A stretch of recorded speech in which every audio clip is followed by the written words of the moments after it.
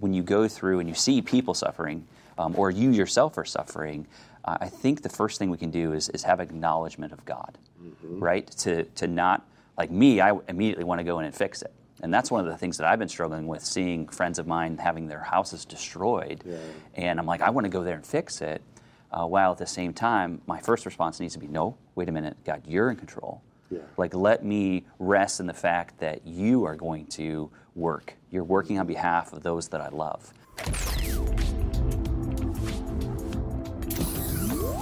Well, hey, Woodside family, Pastor Chris here, joined by a couple of our pastors, brothers and friends.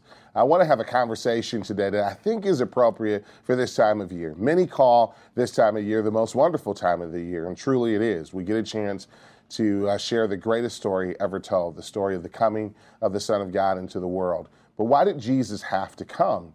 Why do we need a Savior, a Redeemer, a Rescuer? Well, Genesis 3 reveals to us that sin has entered into the world, and because of sin, brokenness and separation from God.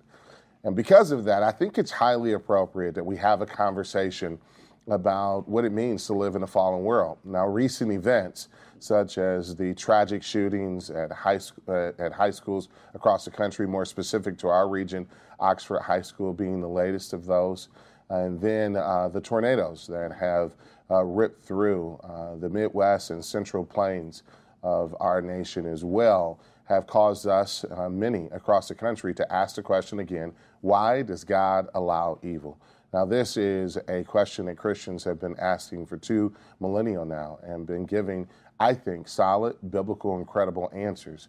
But we felt it was important for our church family that we have this discussion. So today, I want us to discuss why evil. Today, I'm joined by Pastor Jeremy Writebol.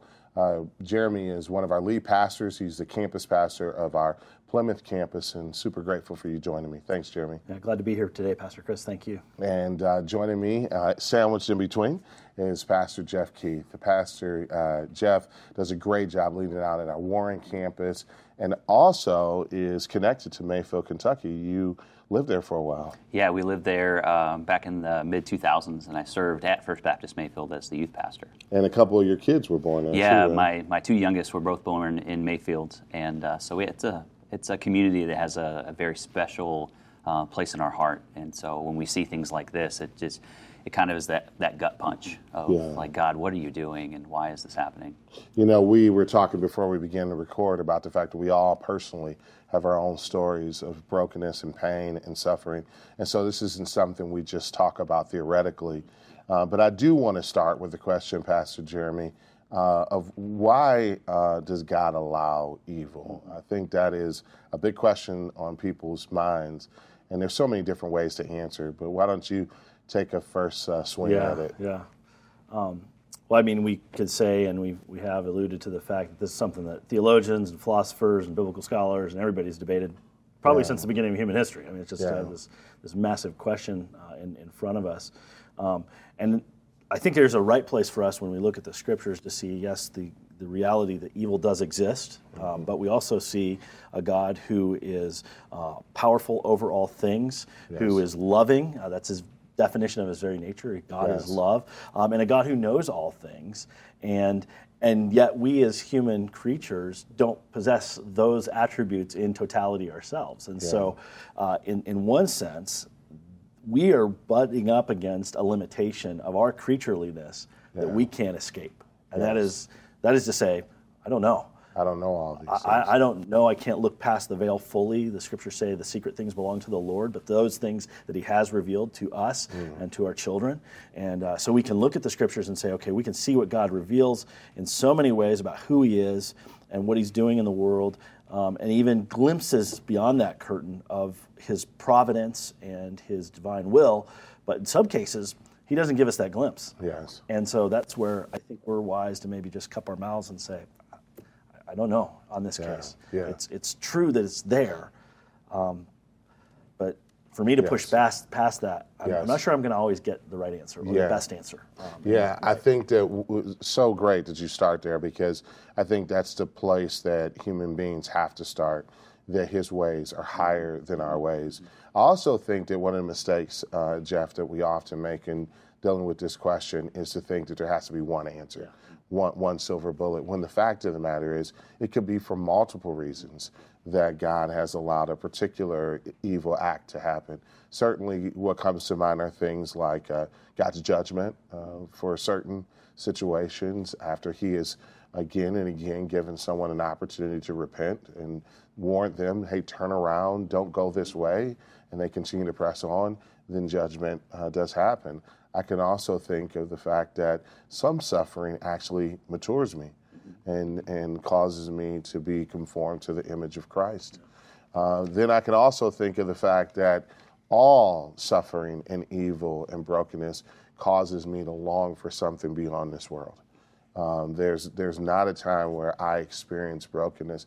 I think about when my son passed away, the part of the hope that kept me and my wife was the longing for heaven. The fact that we believe, we know that we are going to rejoice with him again, and that gives me hope. And so those are just some things. But Jeff, where does your thoughts go when you think about why, oh Lord?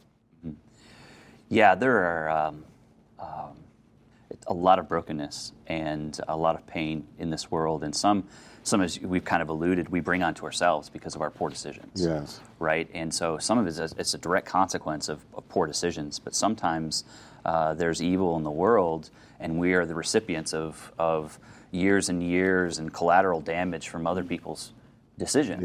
Yeah. And yet in the midst of all of that, we are constantly reminded that God is still in control and that God is still good, and God is using all of this for his glory and for our good. And how that works out, that's the mystery. Yes. But we find ourselves so many times looking at life just like this, where all we see is what's in front of us and what's happening to us and about us. And sometimes as we come to Scripture, we see a lot of times God says, no, try to pull yourself back away from the immediacy and try to see, I'm sovereign. I'm in control. I'm moving all things to my glorification and my end. And in the midst of that, suffering is here for a season. Yes. But suffering's going to end. There's coming a time where justice is coming, and grace is coming as well, is here and is coming. But yet at the same time, we live in this dissonance that constantly reminds us that we are desperately in need of a Savior, that we're not self-sufficient, that we're not self-reliant, but that there is a God that loves us and promises to walk with us through the suffering. Yeah, this already and not yet, season of life. I think about the different categories of suffering as well, guys. I don't know which is harder for you. It seems like there's two broad categories of suffering. One we see in the incident at Oxford High School, what we would call moral evil, right? This type of suffering that comes because someone made a moral choice, in this case to bring a weapon in and to assault fellow classmates and teachers and administrators. On the other hand, there's the natural evil that comes from tornadoes. Both are difficult to process. How do you process those things? Yeah. Well, I think on the hand of the moral evil that we see in the world, things like shootings and murder and just other violent acts, evil against other human beings, we know that is a direct product of the fall. Once Adam and Eve took the fruit that had been forbidden them and sinned, their eyes were opened, and just from there on out, the human race, the very next chapter you go and you see Cain killing his brother Abel, and the first murder in Scripture. And so we have, I think, a good category in Scripture of these things happen because human beings are constantly violating the will and the ways of God. And I think the trouble for us is trying to figure out, okay, well, why isn't God just stopping that? Why doesn't he just put his foot down altogether and just say, no more of that? Is he impotent? Does he not have the power to do that?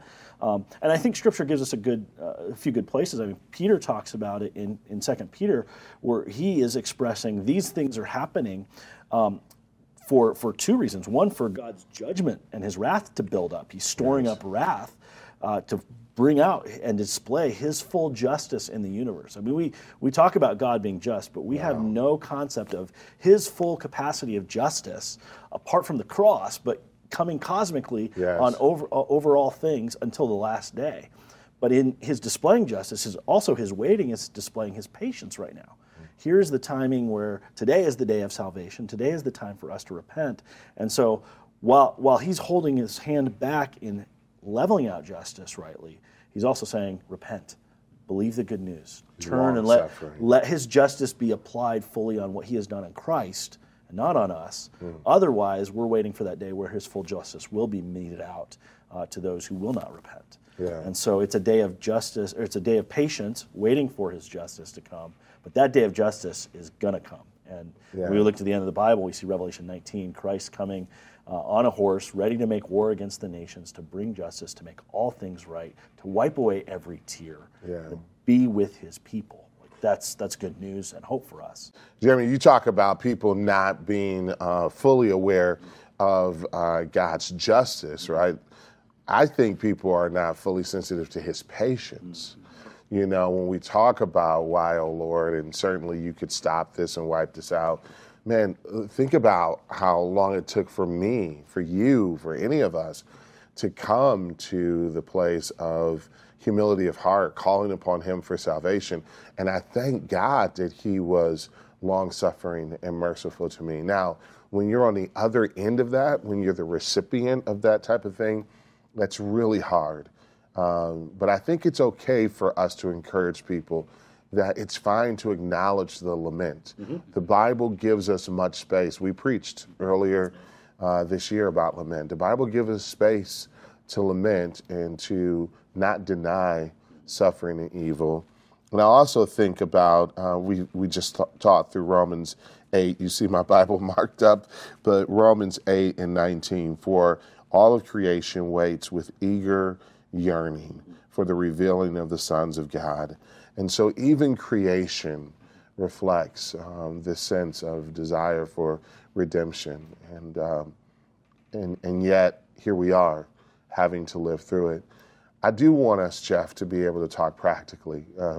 My tendency is to get, theological, philosophical pretty quickly. But as I think about what Paul writes in Romans 12:15, rejoice with those who rejoice, and mourn with those who mourn, or weep with those who weep.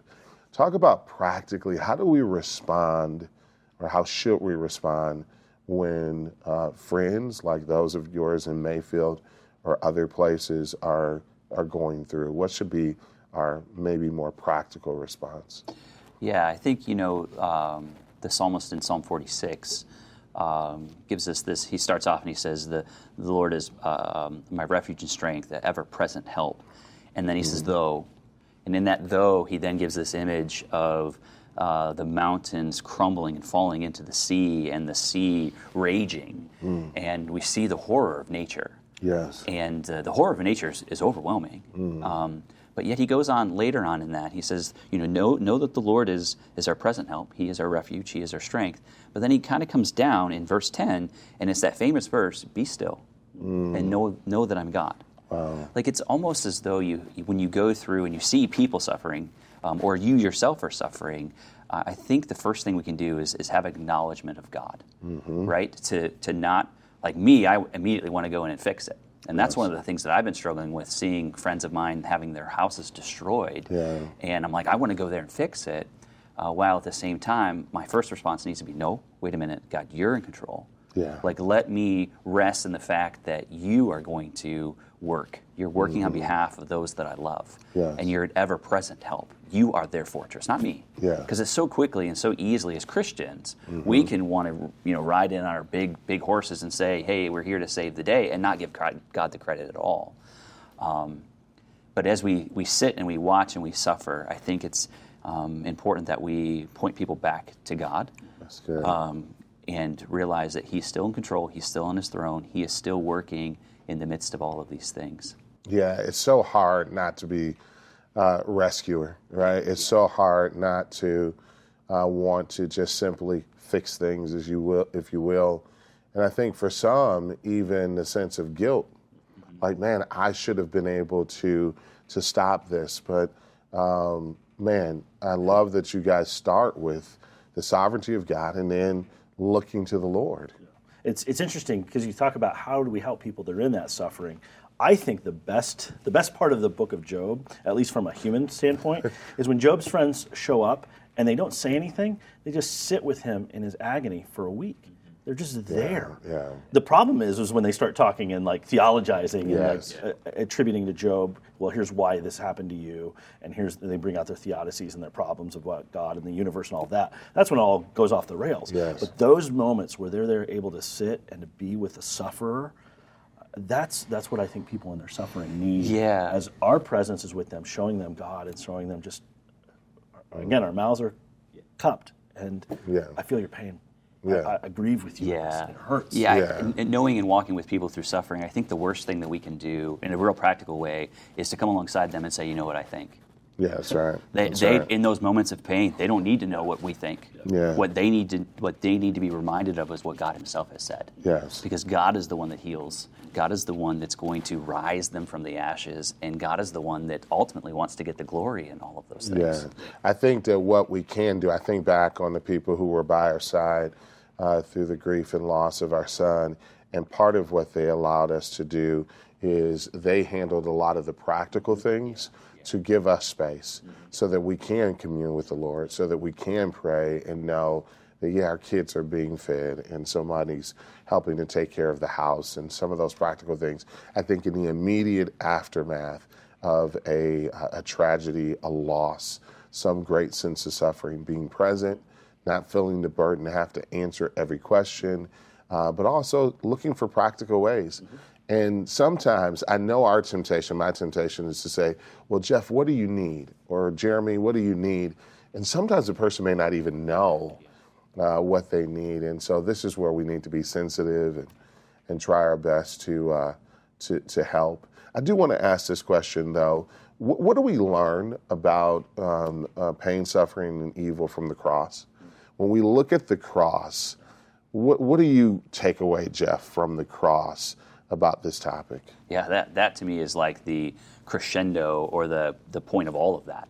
Everything points to the cross, where all pain, all suffering, all evil, all of that was paid for. Yes. And Jesus endured the wrath of God that was due us for that, so that in his suffering and in his death and in his resurrection, we may be free from that. We may be free from the justice of God, that it was actually actualized on Christ himself.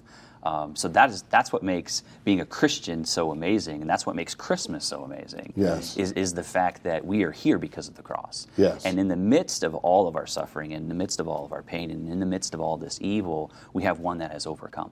Yeah. And that gives us hope, knowing that he's fighting those battles on our behalf. Jeremy, maybe some people who are watching may not know your family story with your mom. Maybe you could share it in brief, but I would love for you to maybe talk a little bit too about those who are struggling with unforgiveness. How do you forgive when maybe you feel like you've been wronged? Yeah, in 2014, and this is such a great question, because in 2014, my mom was diagnosed with Ebola, which was just ravaging West Africa at the time, and we weren't sure she was going to be healed and get out. And Lord just did some miraculous things there to get her to the United States, get her in a hospital treatment place where she could get healing, and she's fully recovered now. She's back in West Africa serving. But in that year, we were also dealing with our family, just particularly a really toxic culture of a church that we were a part of, and abuse there, and just some devastating things, and replaying like how do we, just in our personal suffering, deal with those sorts of things. And the reality that I came to, and just been reflecting on, is that I don't deserve anything of God's mercy or kindness myself. My sin, it's just as toxic, it's just as destructive. And the way I've rebelled against God is painful to his name. Yes. And yet, he's given me his son, Jesus. Yes. He's forgiven me all of my sin because of the work of Christ. And so if I can look to what God has done for me in Christ, I hope I can turn to those who have wronged me in many ways and express to them the grace of God and what Christ has done for me to them. And that's what Jesus teaches us when he teaches us to pray, forgive us our debts as we forgive those who are indebted to us. Yeah. And so seeing the cross in our suffering reminds us that God suffers as well, that he has in Christ. So he sympathizes, he stands in solidarity with us in our suffering, but he also gives us the means and the power to be able to express forgiveness and mercy and compassion, because that's the recipients that we are. of that as well. You know, people talk about the difficulty of believing Christmas because of the miracles. Man, how can you believe a virgin birth? And, you know, all of these amazing things. I think for me, maybe the hardest part of the Christmas story that stretches me the most is God's ability and willingness to forgive us. I think about how hard it is for me to forgive when I've been offended or hurt, or someone has perpetrated some sense of evil against someone I love. But yet God, knowing the full extent of the evil and fallenness of our hearts, the way that we abuse one another, mistreat, marginalize one another, his willingness to step in to the world and to forgive us, that to me is the most overwhelming part of the Christmas story that I don't know if my mind will ever be able to fully wrap around and fully grasp. When I think about the cross, I also think about the fact that God has entered into our suffering, that Isaiah could have referred to Jesus in any number of ways, but he wants us to know that he is Emmanuel. He is God with us. He wants us to know that God cares for us. Gentlemen, I think that is truly amazing. For those, as we kind of get ready to wrap up, Jeff, for those who may be grieving during this season and coming and seeing all our celebrations, what do you want them to know about the role of the church maybe in helping to care for them? Yeah, I'm so thankful that I often say this at the Warren campus too, that God has left, but he has not left us alone, but he's given us the church. This is the season of the church while we wait for him to come back and finally put all this to peace. He's given us the church so that we don't have to walk alone, so we don't have to suffer in silence. And if there's someone out there that's suffering now, don't do it alone. Yes. Go to a church. If you don't have a church family, come to Woodside campus and we'll care for you well. But it's sharing that, because it bringing that into light so that others can join and help giving the peace and the prayers and just the encouragement that's needed through the times of suffering. Yeah, I love that. I love that. This is the age of the church. This is our opportunity. Jeremy, any final thoughts? Yeah, just as we think about that, not only coming to the church and being part of that community, but for us as the church to recognize, while many of us are experiencing happy times and times with family and celebrations and gifts, it's also a time for us to think about and to remember the poor and those who are not in those moments of seasons. Yeah. And I think this is the time where the church should say, okay, what are we doing? We as individuals, what are we doing to care for and remember the poor, remember the broken, remember the needy? The story of Christmas just pounds that away to us. Yeah. God comes to a young woman who lives in the middle of nowhere and is nobody. A young man who's just a common, ordinary worker. Yes. Shepherds in the field, nobodies. And he shows up and he shows his glory. And the songs that they sing, Mary's song is a song about how God turns everything right and makes everything new in the midst of agony and pain. And we as a church need to reflect on that and go, okay, what do we need to do to see wholeness brought, to be people of shalom in our community? Who are I think about who are the elderly in our church that are maybe shut in this season? Has anybody reached out to them and connected with them? Yeah. Who are those who maybe lost loved ones in this last year that this season is going to be painful for them? Let's pick up the phone and call and just say, hey, we love you. Yeah. How are you? Anything we can do for you there to remember those who don't have and to care for them as well. So I think this is a season for the church to go beyond ourselves and caring for those who are hurting and really display that well. Well, the thing that I love about the scriptures is that it encourages us to take our big questions to the Lord. And so maybe you are struggling with either resentment, frustration with people, or maybe even angry with God. I would just say that as you process through those things, do it with an open Bible.